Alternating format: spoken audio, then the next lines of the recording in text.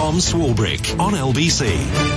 It's a Friday, it's 10 to 6, so let us leave these aisles and head to a place where there really are no problems and everything is fine.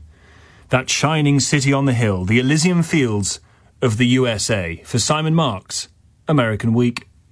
Tom, let's start this American Week unusually with the big news of the past 7 days in the UK. Together, we have changed the original protocol and are today announcing the new Windsor Framework. The Prime Minister's Monday announcement following his meeting with European Commission President Ursula von der Leyen was big news here in Washington as well. For 2 years, the Biden administration has warned 3 successive Tory Prime Ministers that it would not tolerate any tearing up of the Northern Ireland Protocol. The President, the former Speaker of the House of Representatives Nancy Pelosi, and other prominent voices here all insisted there could be no US trade deal with Britain if the Good Friday peace agreement was imperilled. So, now that it isn't, does that mean a trade deal can finally advance? Yeah, I won't get ahead of where things are right now. I mean, we're grateful that the two sides were able to come up with this Windsor Framework, as they call it. Choosing his words carefully, National Security Council spokesman John Kirby. This will help improve the prosperity of both the EU and the UK, and will open up all kinds of now avenues for trade that were somewhat at risk. It'll open up all kinds of avenues for trade that were somewhat at risk. But he notably did not say that any of those avenues will hurtle us towards a full free trade deal. Nor has the White House yet announced whether President Biden will visit the UK and Ireland next month to mark the 25th anniversary of the Good Friday Agreement. It is definitely a possibility. By then, he may have made a big announcement of his own. This week, we got another indication that he is finalising his plans to declare that he will seek re-election next year. It came in a CNN interview with First Lady Jill Biden, said by insiders to play a crucial role in the president's campaign decision-making. Is there any chance at this point that he's not going to run? Not in my book. You're all for it? I'm all for it, of course. When might an announcement come? Well, if history is our guide, sometime next month. But there is pressure on the White House from some Democrats who want the president to clarify his intentions sooner than that. On the Republican side, you can also hear presidential aspirants gargling in the wings. Former Vice President Mike Pence is widely expected to throw his hat into the ring soon. And this week on CBS News was walking a tightrope when he was asked if he could ever support Donald Trump for the presidency again. If that standard bearer is the former president, if he is the nominee, would you support him? Well, I think we'll have better choices, and I really trust Republican voters to sort it out. Again, I'm very proud of the record of the Trump-Pence administration. In a rambling answer that goes on for over a minute, he seeks to have it both ways, defending the record of the presidency in which he served, but talking up those better choices that lie ahead.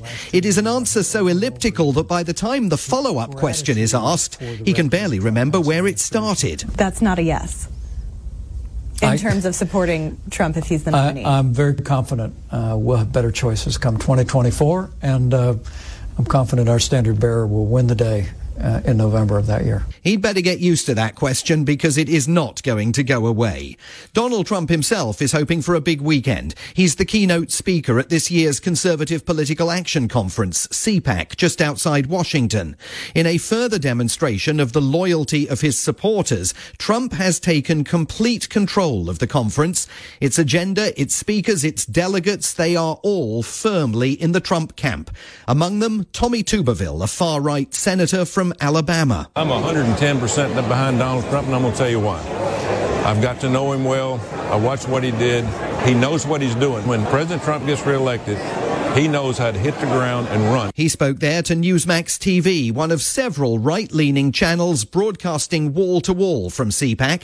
Another one is Real America's Voice. It's run by Steve Bannon, Donald Trump's former top advisor. Can you please tell me your name and what what brings you here today? I'm Bobby Rooney, and I actually came here because I love Donald Trump and I love Steve Bannon. I'm with a little group in Pueblo, Colorado, who are Grandparents for America. Our young people don't know any of the policies, so we did a brochure that puts Republican policies on one side, Democrat policies on the other. We just want you not to be stupid. All right. If you don't want to be stupid, stop watching Fox. Steve Bannon at the end there, indicating just how far the American right has travelled. Fox News is now the enemy.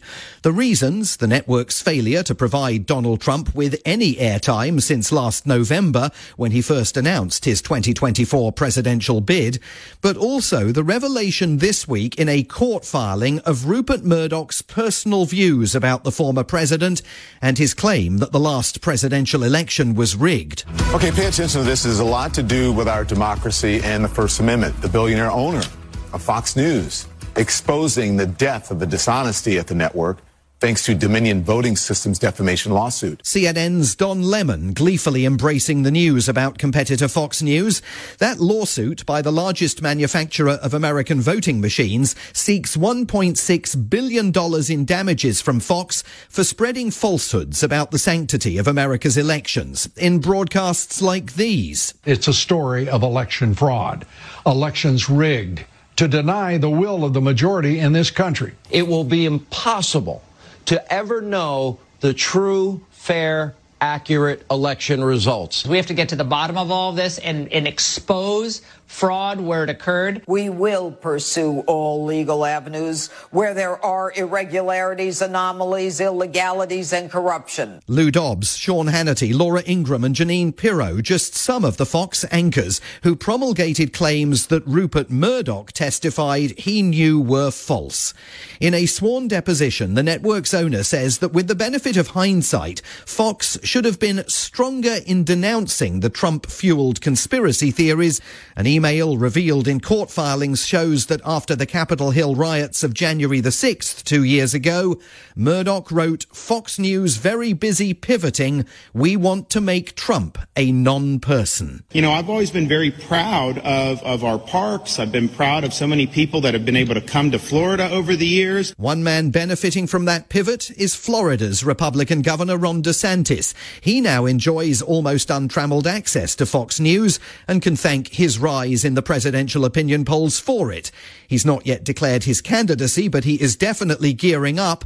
This week, embracing uproar in the Florida state legislature. Mr. Speaker, I move the previous question on the bill. This motion is not debatable. All in favor say aye. All opposed no. The motion passes. The sound of the anti-woke Republican majority in Florida terminating the Walt Disney Company's historic ability to govern and police its own amusement parks in the state. Retribution by Governor DeSantis for the Disney Company's refusal to back his Don't Say Gay law. It outlaws discussions about gender and sexual identity in the Sunshine State's schools. We also have people that very much want to see Disney be what Walt envisioned, which is what we all want to do. But when you lose your way, you know, you gotta have people that are going to tell you the truth. DeSantis there portraying himself as nothing more than a Mickey Mouse fan trying to put Disney back on a pro-family path. But what he really is a leading Republican contender for the presidency who knows there is no mileage left in talking about rigged elections in America.